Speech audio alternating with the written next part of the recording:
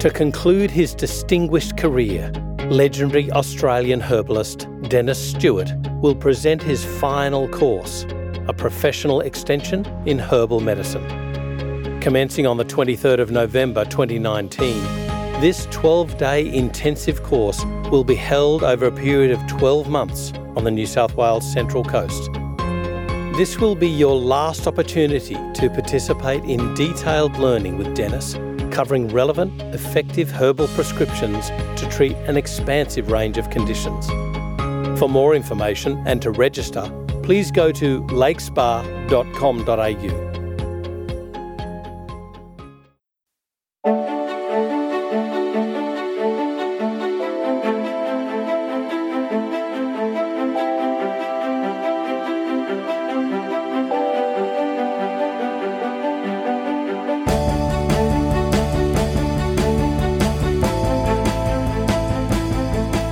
This is FX Medicine. I'm Andrew Whitfield Cook. Joining us on the line again today is Jules Galloway, who's a passionate naturopath, speaker and podcaster. Diagnosed with pyrrole disorder, chronic stress and fatigue and a couple of pesky gene mutations thrown in for good measure, Jules has learned the importance of nourishing herself using whole foods, supplements, happiness, gratitude and a good dose of humour. With over 12 years of clinical experience, Jules has made it her mission to help women recover from fatigue and burnout. She's guided thousands of women back to health through her e-courses, e-books, podcasts and her blog. And she's also the founder of a brand new apothecary in Byron Bay. Jules has a special interest in recovering from burnout, gut issues and pyrrole disorder. And it's pyrroles indeed that we're discussing today. Welcome back to FX Medicine, Jules. How are you? Oh, good, thank you. Thank you so much for having me back again. Now, as I said, we're discussing pyrroles, but from a clinician and a patient perspective today, because as you say, you're quite open about it, you've been diagnosed with pyrroles. So what is pyrrole disorder from the science perspective, and also how does it affect you as a patient? So as a patient, it's affected me greatly, and that ended up leading to me learning about it from a science perspective. But from a science perspective, it's really so simply that a person is making way more of this particular substance called pyrroles than other people. When people are stressed or traumatized or exposed to oxidative damage or pollution, or if they have leaky gut, if they've got this genetic predisposition, they are more likely to make elevated amounts of these pyrroles, and that's where you run into problems because it ends up depleting your body in B6 and zinc and a few other little trace elements. But from a patient perspective, it was really interesting because I've lived with this all my life, but I had no idea what was really going on. I knew I had niggly little health issues. When I was really little, I got every cold and flu and problem that came along. I had leaky gut and food intolerances and gut issues. I experienced a lot of trauma myself as a child, so I went through a lot of stuff because of that. So I had, a stint of having anxiety and depression, and I've also had a lot of hormonal issues, etc. So I've had all these different things going on that, I'm glad that it happened because it's what led me to become a naturopath, because when you've got all those things going on in your life and the medical system isn't offering you answers, sometimes it shunts you down that path of looking for an alternative, and that's great because it's led to this amazing career and this passion that I have. But yeah, basically in a nutshell, what happened is that as soon as I found out I had pyrrole disorder a few years ago, I stupidly, some would say, wrote a blog post about it. And that blog post gained a lot of attention. And of course, then the people who read the blog post assumed that I was the one to help them with their pyrrole disorder. And they started booking in. And I was like, oh my God, I haven't even sorted it out in myself yet. I better hop to it and learn what is really going on. So I was like just head down, bum up, devouring every bit of information that I could and every bit of training that I could, whilst also experimenting on myself, of course, because that as clinicians, that's what we love to do. And the people kept coming. The patients kept coming. So I received, I got mentoring. I was devouring every bit of research that came my way in the hope that I could get on top of this, because it seemed, this is a few years ago as well, it seemed that there were a lot of people out there who had pyrrole disorder, who were looking for answers, who hadn't managed to get their treatment dialed in yet in terms of knowing the right supplements and the right diet and the right combination of everything.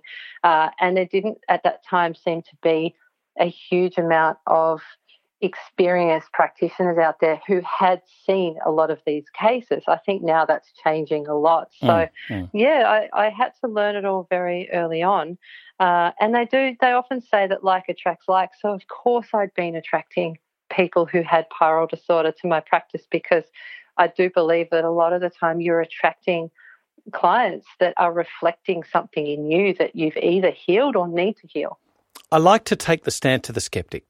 Like if somebody had anxiety issues and constipation or gut issues or bloating, the old style practitioner would say, well, there's IBS, there's hormonal dysregulation, there's, some anxiety and depression, and, that's because of some experience and things like that. So I'm reminded by what Mark Donoghue taught me, and that is, if you hear hooves, think horses, not zebras.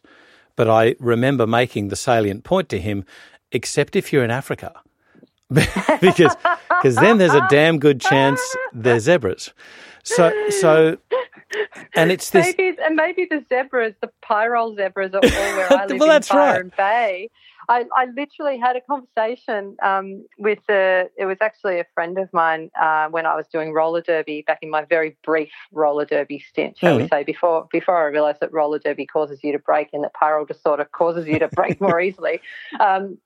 But yes, one of my roller derby friends, I was sitting with her one night and we were talking about how my two closest friends found out they had pyrrole disorder and how she had friends who had pyrrole disorder, and I was suddenly attracting all these clients in Byron Bay who had pyrrole disorder. And I said, what is with Byron Bay and pyrrole disorder? And she said, this is where the pyrrole people come to heal. Now I am reminded there by something Rachel Arthur said in a blog, and she said, I recant. When she learnt, she sort of accepted pyrrole disorder. And it's something that I still battle with it. I'm not there yet. So take us through, everybody has pyrroles, or most people have pyrroles, but when does it become a disorder? It becomes a disorder when your body is creating them in large enough amounts that they're starting to deplete your zinc and your B6. So there's a lot of information coming out right now, and a lot of research and a lot of discussion, and discussion is really good. And there's a lot of skepticism, and I welcome that, because I think we don't know everything there is to know about this by a long shot yet. For example, we know that it runs in families, but we can't figure out which gene is involved. So there's still so much yet to know. But there's a lot of, just to preface what I'm about to say as well, but there's a lot of interest in getting the terminology right at the moment as well. So we're referring to it as pyrroles everywhere, and people are calling pyrrole disorder pyrroles instead of its correct term, which is either pyrrole disorder or pyroluria. We're just like, that person's got pyrrole. Yeah. But actually, there are more technical and more correct terms for it, just in the way that we used to call it adrenal fatigue, and now we call it HPA axis dysfunction. You got it. So just so that, everyone out there knows, yes, there are more correct terms. There's a term called hydroxyhemopyrrolin /2/1 or HPL, and I'm only going to say that once today. That's replacing the old term of cryptopyrrole, which is like the other. So I needed to preface it with that, because when we're saying at what point does it become pyrrole disorder, that's up for contention as well. But it does come back to that cryptopyrrole or HPL test and the reference ranges in that test. So basically, if a person is making too much of this substance, it's going to show up on a urine test. But the reference range of that urine test is a massive point of discussion at the moment. It used to be 0 to 10 was the reference range. Then they were like, if it's over 10 and less than 15 or 20, You should be calling it borderline pyrrole disorder. And I was like, okay, yeah, cool. And then it became actually, we think that maybe the reference range should be 0 to 20. And that seems to be what's widely accepted in functional medicine at the moment as either borderline pyrrole disorder in some people's books or actual pyrrole disorder. And then the other day, I saw a test that came back from a lab that I don't normally use because a client came to me already with this test from a different naturopath. And that test had a reference range of 0 to 40. So she had a reading, I think it was like 28 or something like that. And she said, my naturopath told me a long time ago that I don't have pyrrole disorder. And I'm like, well, in my book, you do. And so there's a lot of discussion about there as to exactly at what point do we call it pyrrole disorder. And at the moment, it's the goalposts keep shifting. So for me, it comes back to good old, naturopathic 101 from the 90s, or earlier, where you go, does this person have the symptoms of pyrrole disorder? And if so, proceed and then test. And then if they're in that borderline range, but you believe they've got a lot of the symptoms of pyrrole disorder, move on to the follow-up testing. For me, it's not about the label we put on this condition, if you want to call it a condition. It's not about the label that we put on this. It's about how it's affecting the body. So with my clients, I often quickly gloss over, what we're going to call it. Is it borderline? Is it pyrrole disorder? Blah, blah, blah. And we move on to what's your zinc doing? What's your copper doing? What are your other markers doing around that copper? What's your ceruloplasmin doing? What's your free copper score?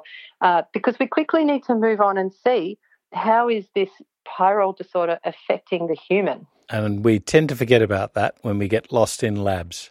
Yes, yeah, especially if those reference ranges are so hotly debated and the goalposts are moving. Does that mean if you see a lab that says the person's fine, is the person sitting in front of you fine?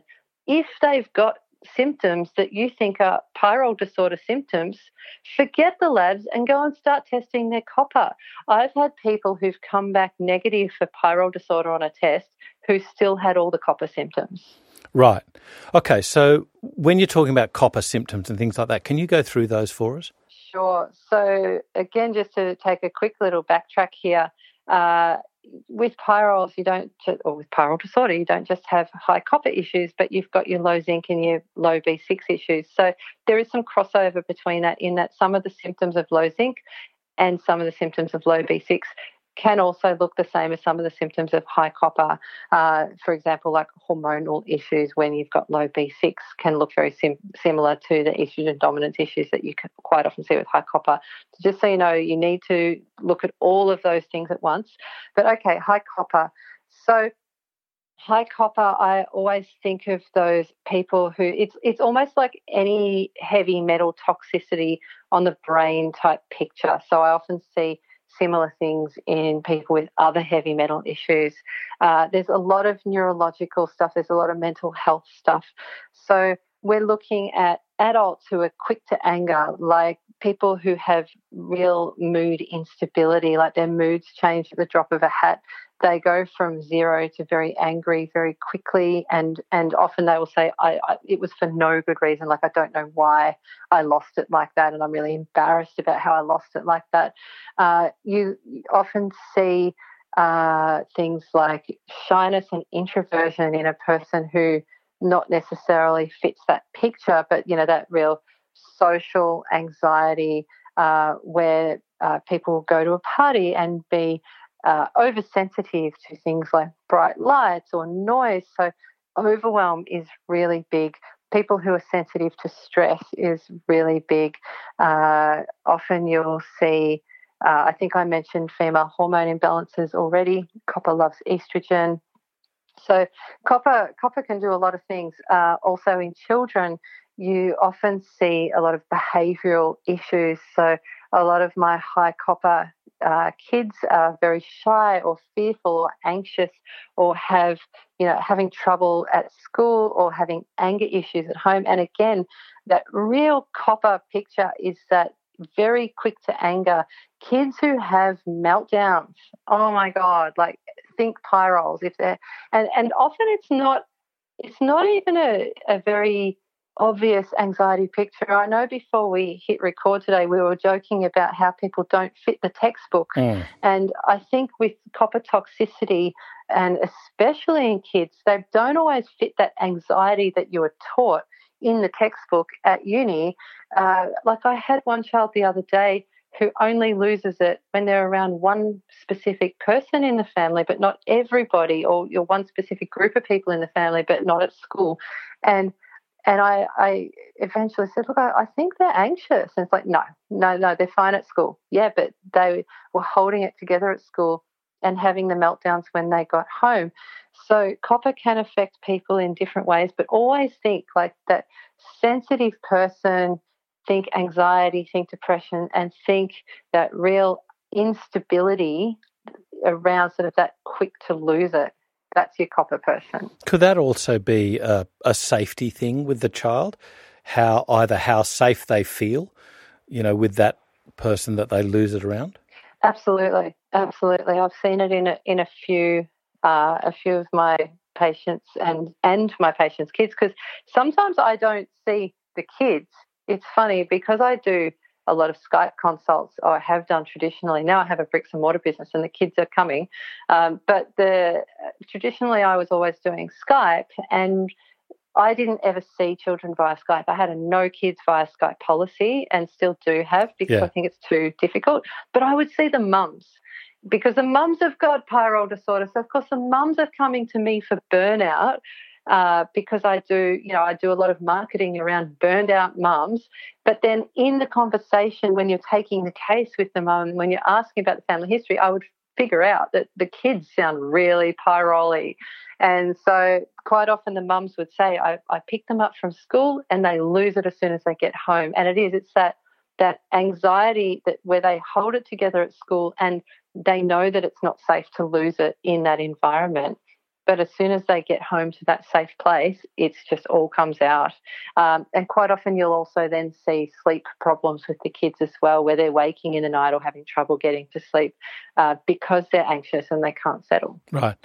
How often would you use, orthodox assessments like, for instance, the Hamilton Rating Scale for Anxiety, the HAM-A, or the DASS, and how often would you instigate treatments like mindfulness, CBD, dialectical behaviour therapy, so what is it, DBT?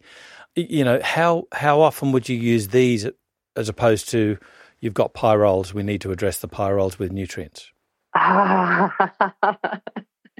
Honestly, I'm not using those tools you mentioned as often as I guess a lot of people think I should. Right. I have a much more simplified version of that. Yeah. And sometimes in the conversation with the client, it's as simple as, tell me what your anxiety is out of 10. Gotcha, right. At the moment. And what was it last time? Okay, last time it was 8 out of 10. Now it's 2 out of 10. How many panic attacks have you had? When were they? And sometimes for me, that's all I need to know, because I feel like there's so much to get through in a consult that if I get caught up in some of those systems, it just eats into our time together as well. So It really depends. If a person has really got some mental health issues and there is something going on there with either anxiety or depression, I definitely refer them to someone who I can work alongside. I try and get them working with either their doctor or a psychologist or someone who can support that part of their recovery. I see where you're going. Rather than try and take it all on myself. Yeah, so I'm busy working from a functional medicine perspective with working through some of the supplements and the symptoms and all the different systems of the body. I feel like I need someone else to outsource that support to sometimes, because I can't do everything in that 1 hour or 45 minutes or whatever your time is with the patient. I hear you and I bow to you. Well done. But it is like it's. I'm pretty big on the point about interreferral and appropriate referral, and you've just exactly said that. But I have absolutely no problem with saying to a person, why don't you go and see the doctor and get that medication that that they have suggested, and I will work in with that medication and give you things that still support. If someone's on an antidepressant, you can still sort out their zinc and their B6, and you can help them detoxify their copper, and you can still do all that stuff in the background, whether they're on those meds or not.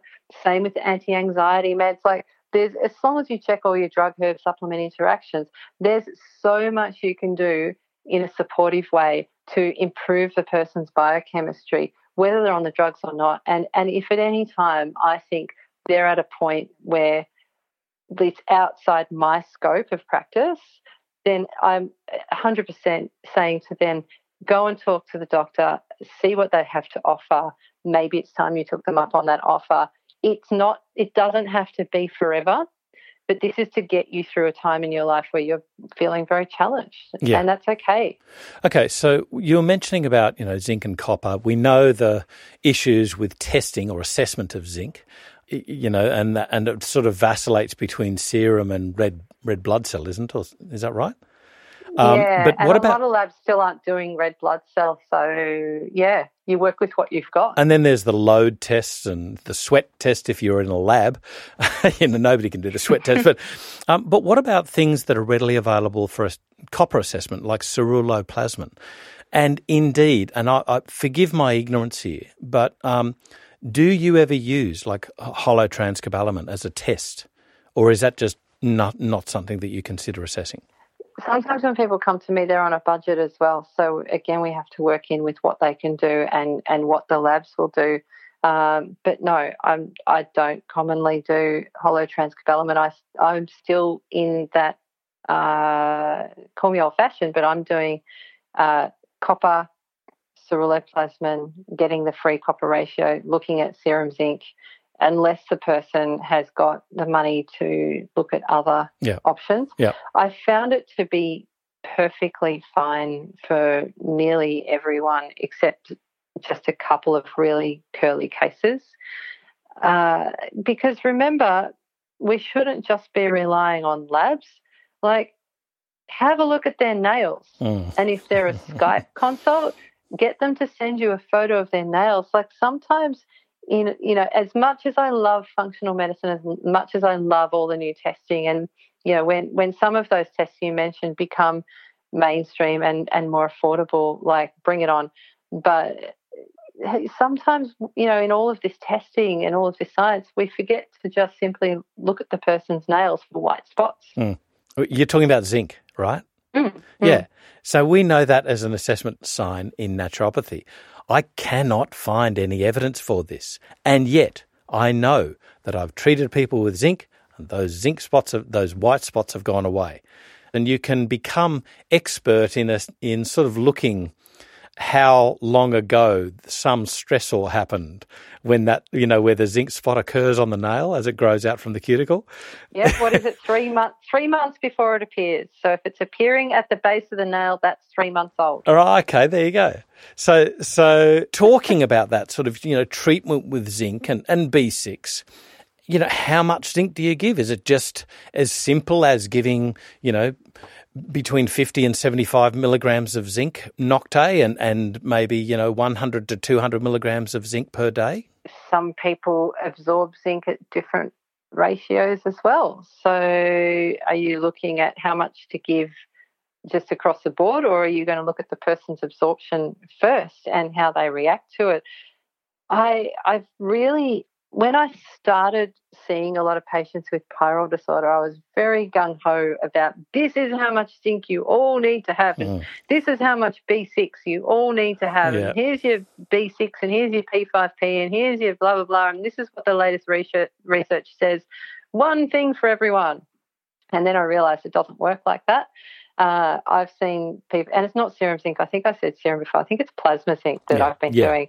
But I've seen people's zinc on blood tests just does not budge, even though you're giving them the top amount of zinc available.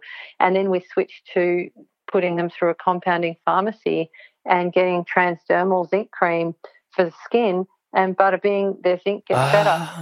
So sometimes I do understand there are protocols around how much zinc to give and how much B6, and that's amazing. But please, please, please take it case by case. I.e., don't do a protocol. Yeah, well, know, I don't believe your in numbers. Know your numbers, but know your patient. Yeah. And know that every patient's going to be different. And also go in gently. Like I'll tell you exactly what happens because I have lived it. Because when I, as a patient, not as a clinician, when I found out I had pyrrole disorder, I went in really gung-ho with the zinc. I was like, yeah, this is how much I need to take. I've read about this. Let's go. And I had copper dump. And I'll tell you what, you wouldn't wish a copper dump on your worst enemy, especially if a person's already that pyrrole sort of picture of, anxious or mood instability or, depression or whatever it is for them. If you then go and pump the zinc in at a really high level without first going gently and supporting healthy copper removal from the body, so making sure that you're getting that copper out and making sure you're working on the gut, making sure you're giving molybdenum or vitamin C or however it is you're deciding to get rid of that copper out of the body. If you go and gung-ho with the zinc, their copper's going to actually feel like it's going up because your copper sits in all your body is stashing copper. If you've got high copper, it's stashing it in all kinds of places in the body. And as soon as you pump the zinc in, and zinc, copper sit on a seesaw, remember? Zinc goes up, copper has to come down. Everyone's like, yeah, copper's going to come down. Yeah, at first it gets dumped out into the bloodstream and it crosses the blood-brain barrier and your copper feels like it's going up. So feeling what? Greater anxiety? Yeah, whatever your special blend of high copper symptoms were to begin with, expect that to get worse. So if yours was getting angry at the drop of a hat, now it's getting violent. So if your special blend of copper symptoms was anxiety, well, now your anxiety might turn to a panic attack. If your special blend of copper was something else entirely, maybe that will get worse too. So you have to be so careful to go in low and titrate up slowly rather than just go, this is the number we need to aim for and how quickly can we get there, because only then are we going to get a result with that patient. They might not need that high amount, like those numbers you were saying before are great. And I take really high numbers myself. Yeah. But, oh, my God, like I tried to go from zero to hero and I suffered the consequences, and it was really lucky that I suffered those consequences because now I know not to do it to other people. So the caveat is gently. Titrate up, baby. Titrate up. Yeah. Okay, well, let's go into more red flags and caveats, because as you said, you've lived them. So, what do you know from your experience, and what do your patients report when, people don't do things right? And then I guess we need to say, okay, well, how do you do things right in each situation? Yeah, and it might not be that the person's not, it's not a case of not doing things right. I think it's just not having that flexibility or that curiosity around, okay, like how do I treat this person like a patient and not like a textbook? And sometimes there's trial and error. Like sometimes you give people what you think they need and they don't shift for a while. And like I said, then you might have to go, well, why aren't you absorbing your zinc, or what's going on with your B6? But okay, so when people don't do things right, in inverted commas, usually one of two things will happen. Either the person will get worse or they won't get better or worse. They'll just nothing. That's so the worst spend the money and nothing. I know that's definitely the more frustrating of the two. I don't know where you are. Yeah, you're like, why is this not working? So sometimes people will come to me extremely confused as well, in that they know what they've got, but they've been taking the supplements and they just like, I'm confused. I thought this was going to be the answer to everything. Why am I still anxious, or why do I still have this thing? And it will turn out that they don't just have pyrrole disorder, they have pyrrole disorder and some other stuff going on. Because remember, if the person's got pyrrole disorder, there's a high likelihood that they've also got some gut issues, because there's a real chicken or the egg thing going on there, in that the pyrrole disorder can cause a leaky gut, because if you're low in zinc, you need zinc to heal your gut. And so pyrrole disorder can cause a leaky gut, but the leaky gut can cause an elevation in the pesky pyrroles, and so you go round and round. And so are you treating pyrrole disorder or are you treating the person? So if you're just pumping in zinc and B6 and not healing the gut, well, chances are their anxiety might not get better, because what if some of that anxiety is due to the gut dysfunction and not the pyrroles and the copper? Mm.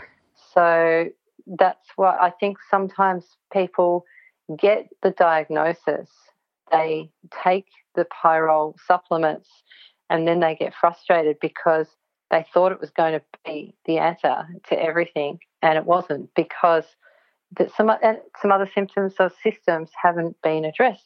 Another classic one is methylation. That was my next question. Yeah. So, yeah, all right, hit me with the question then. Well, the question was, okay, so you've got the poster child of SNP analysis, and that is methylation. You've got very similar symptoms with regards to pyrrole disorder or HPL, whatever you want to call it. So how do you differentiate?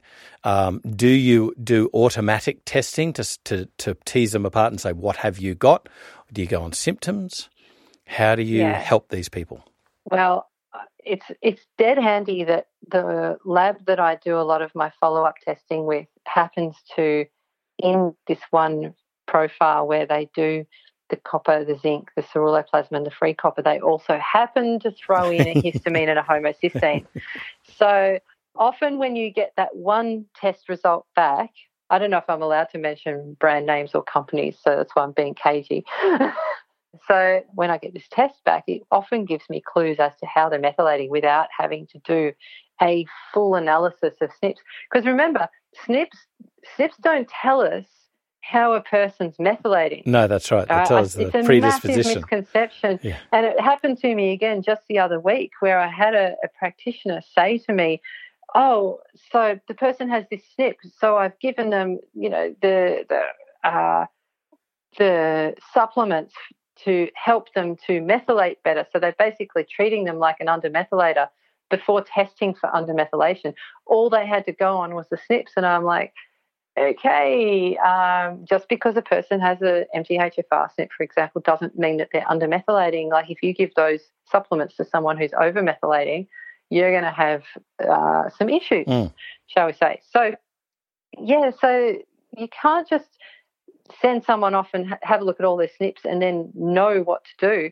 I think you still have to go back and look at how is the person methylating. So you can choose to do a whole blood histamine, but of course that in itself is a whole other discussion, because histamine oscillates from one end to the other. Like it varies from day to day. Like if I test my histamine 5 times in a week, I'll get 5 different readings. But again, you can also look at the person's symptoms and see if that histamine is correlating with the symptoms. You can make a more educated guess. I don't usually, if ever, give methyls unless the person's homocysteine's elevated as well. So just because someone's got a SNP or has got histamine issues doesn't mean you need to barge in with methylfolate or methyl B12 either. They might be fine and they might see improvement just on activated folate and activated B12. So I guess I keep coming back to, circling back to personalised care. Personalised care. Have a look at what's sitting in, who's sitting in front of you, not what's on the piece of paper, but definitely look at both and then figure out what to do. When in doubt, go in gently. When in doubt, don't go straight.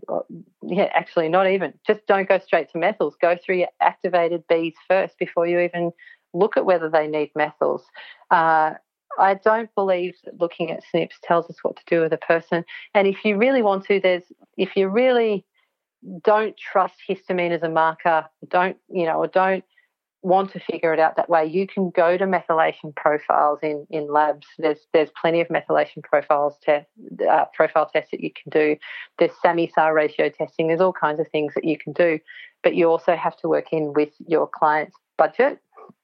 That's a big one. Always, especially if they've already come to you with pyrrole disorder and they've paid $110 for the pyrrole test, and then they've paid $180 for that follow-up profile that does the zinc, the copper, the ceruloplasmin, all of that. And then, so they've already spent a few $100s, and then you're like, hey, there's this SAMI-SAR ratio, but it costs $300. It's like, well, do you really need that, or can we proceed without it? And, I'm reminded when you're talking about SNPs, I'm reminded that something that Ben Lynch said at the Methylation and Genomics Summit run by Carolyn Ladowski. It refreshed me, I've got to say. Ben Lynch made the caveat. He said, people keep looking at these methylation SNPs thinking there's the answer. He said, look above. Look up, look further upstream. Look what's affecting those. It was a really interesting point. But the other one, the other part of it was dietary intervention. That's where we got to start. So, what foods do we need to eat?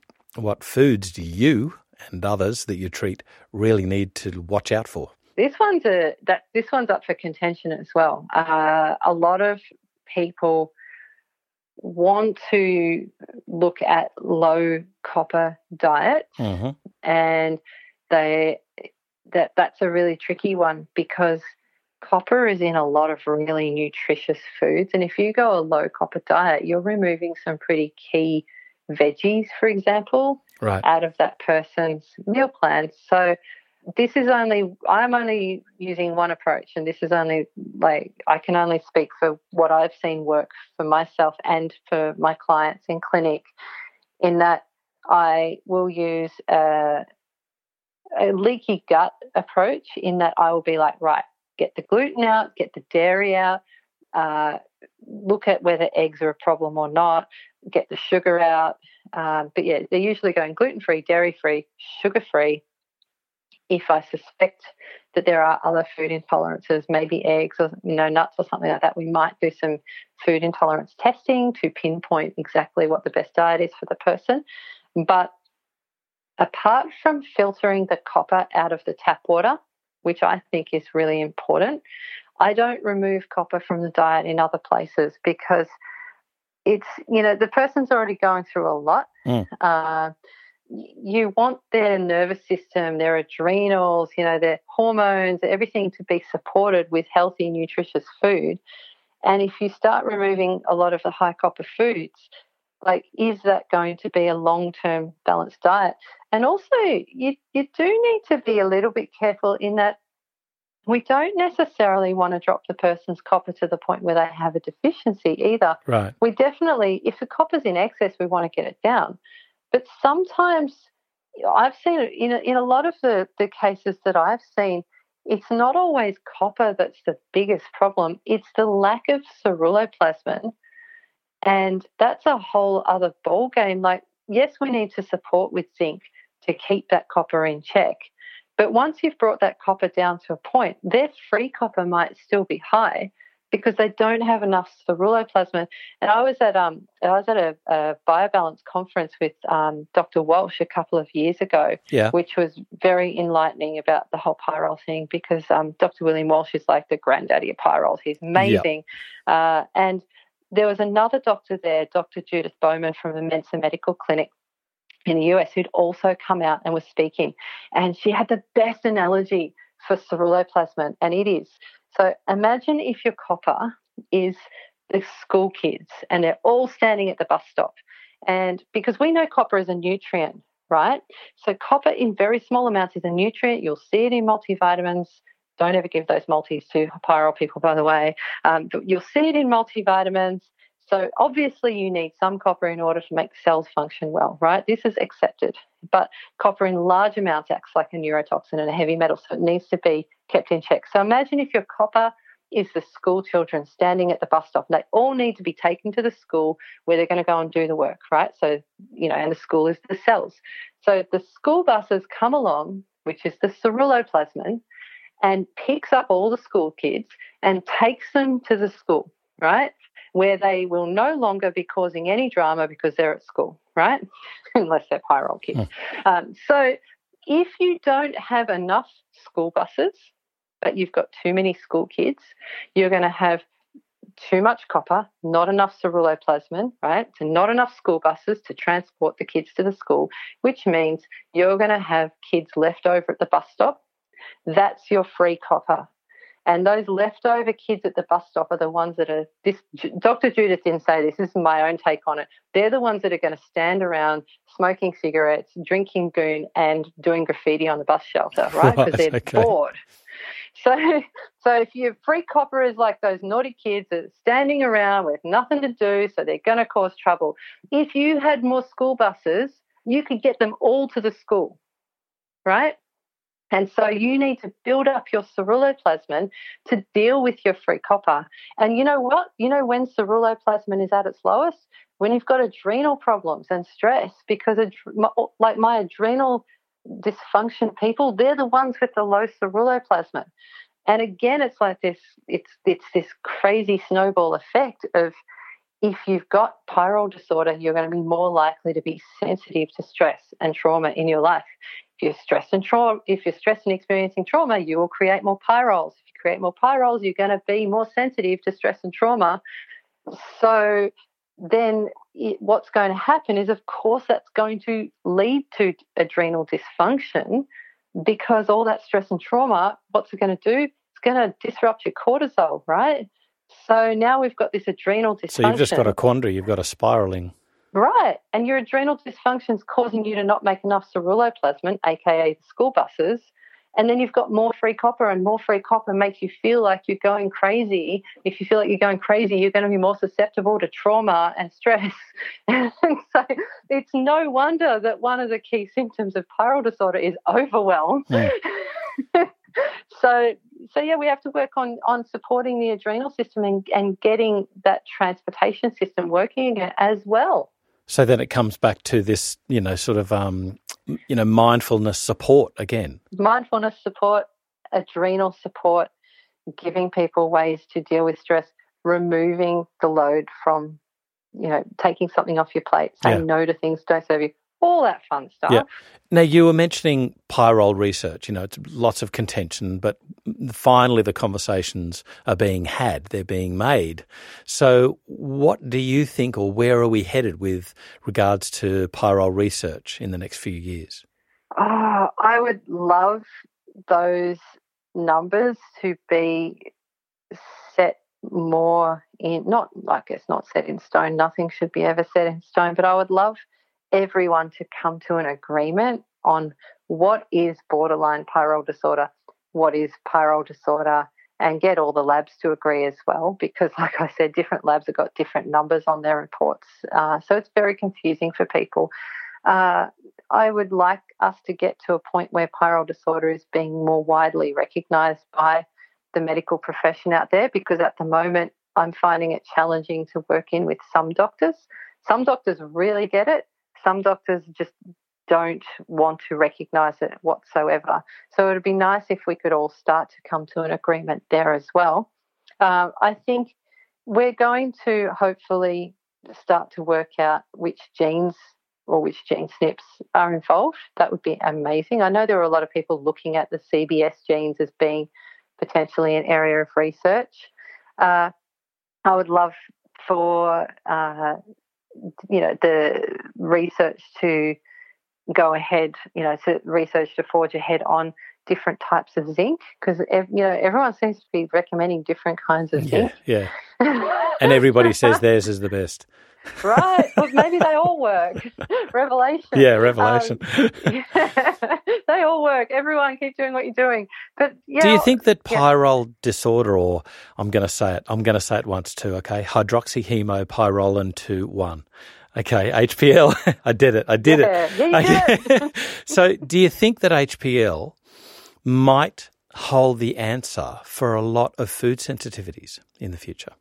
Yeah, there might be research that comes out to reflect that. But like I said, it's that leaky gut, zinc deficiency pyrrole loop that people get stuck in that is, if the lack of zinc is increasing the leaky gut. So I don't think it's a HPL that's causing the food intolerance, but I think it's definitely doing something to the gut lining via that lack of zinc. Yeah. What I would love to see is more research around the pyrrole disorder and its effect on moods, and also on certain certain health conditions that we see, like ADD, ADHD. Yeah. I would love to see more research around pyrrole disorder and autism spectrum disorders. That is a thing. And like I said earlier, I see a lot of mums with pyrrole disorder, and what do you know? A lot of them seem to have kids on the spectrum or kids with special needs. So I think that solving some of that in the kids is going to help to take the stress off the mums as well. If we get some of these kids healthier, then some of these mums are less likely to burn out and then need a naturopath as well. I'd love to see more information and more research around pyrrole disorder and the physical issues. I think that's something that hasn't been touched on a lot yet, but joint pain, popping and cracking of joints, joint degradation, collagen issues, back pain, neck pain, a lot of that comes down to low zinc, high copper as well.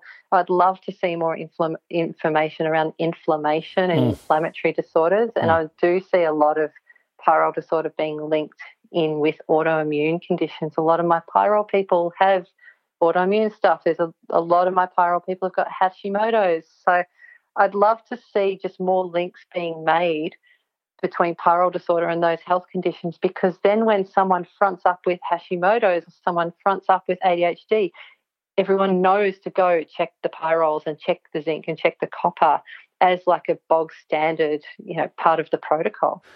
So where can we find out more, Jules? You were mentioning Bill Walsh, and I've already taken down, I think there was Discerning the Mauve Factor Part 1 and Part 2. They were by McGuinness and Walsh et al. Any others? Any other really premier research articles or even books that we can really learn from?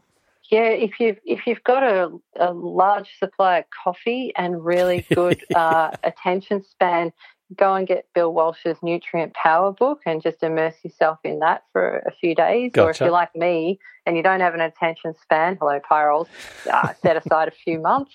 But I don't think that book's a be-all and end-all, because I think there's more research in different areas that has come out since then, especially around symptoms of under and over methylation. Yeah. Mensa Medical, Albert Mensa, who was out recently, who had a lot to say about pyrroles as well. Yeah. His work's really amazing. What Judith a great Bowman, guy. Right. He was such a lovely gentleman. Oh, my goodness. I've interviewed him for my own podcast, and, oh, my Lord, I nearly cried. Like, he's so heartfelt and intelligent. I could talk about that for days. But Judith Bowman was, one of his doctors from the same place that was talking about the school buses. So they're really good at explaining things in a layperson way. They do use the Walsh protocols, and they work very closely with Walsh still. Closer to home, Trudy Scott. Trudy, if you're listening, we need to chat. You're amazing. She's awesome. Can you hook a sister up? I keep meaning to run into her, and I know that day will come. I think she is amazing in what she does, and she talks about this stuff both from a technical perspective and a layperson perspective extremely well. And I do find that a lot of her information is on point and very, very thoroughly researched. Who else is good? Even like some of the Mind Forum people, they've got articles on pyrrole disorder, but I read some of their stuff recently, and I think they're just, I think they've been reading Trudy Scott stuff. So, hey, cut to the chase and just go straight to Trudy. Trudy's presented for Mind. Yeah, right. Well, there you go. There's the link. Look, there's a lot of pyrrole forums out there on Facebook. Do not bother. Give it a wide berth. There's so many people in there self-prescribing. It just hurts my brain. Yeah. I went in there just to get, as in a inverted commas, get to know my client in general kind of exercise, in that I joined those forums so I could see what people were talking about and what problems they had, so that I knew what people needed. And all I saw was people going, how much zinc are you taking? Where did you get that from? And I heard, okay, how much should I take? And I'm like, oh, everybody stop, because like they're all just copying each other's protocols, and it hurt my brain. So yeah, please try not to go on there, because you'll never get that time back. There'll be years of your life you never get back. I actually do mentoring with practitioners. So you can actually just book a mentoring session with me. I prefer to do it one-on-one with practitioners if they want to bring case studies or learn about it in general, because like I said, every single patient is different. So if we're doing mentoring with case studies, every single case study is going to be different. And I think you learn just by seeing clients and working out what each one needs. So yeah, if you need me, contact me. I don't put the stuff I put up on my website is geared more towards patients than practitioners, because the mentoring that I do is only a very small part of my practice, and 95% of what I do is seeing patients. Yeah. And so the Pyrrole stuff that I've got on my website is more for people to read about so that they can figure out whether they need to take the next step and get tested. And, they're basically looking at lists of symptoms and a bit of my story about how I personally felt when I had it, so they can go, oh my goodness, that resonates with me. It's like she's in my head. She knows me. These are all my symptoms. Maybe this is the answer. Maybe I need to get a test. Right. So, yeah, but it is a good place if you're just starting out, or if you need to send a client there, to my website to look at things from a layperson's perspective. Like, that's what it's there for. Cool. Jules Galloway, thank you so much. This is still a quandary. I mean, there's so much to learn. As you say, we're right on the edge of really discovering so much about pyrrole disorder, or hydroxyhemopyrrolin 2,1 HPL. Thanks so much, though, for taking us through some important parts of it today. It's awesome. No worries at all. Thank you for having me. This is FX Medicine. I'm Andrew Whitfield Cook.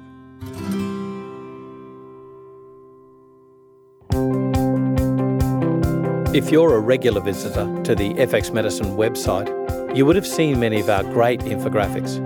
These are all now available for use in your clinic. You can download them for free, and the high-resolution versions are available for purchase as A3 or A2 posters or as a digital file. Simply click on the button beneath your favourite infographics at fxmedicine.com.au.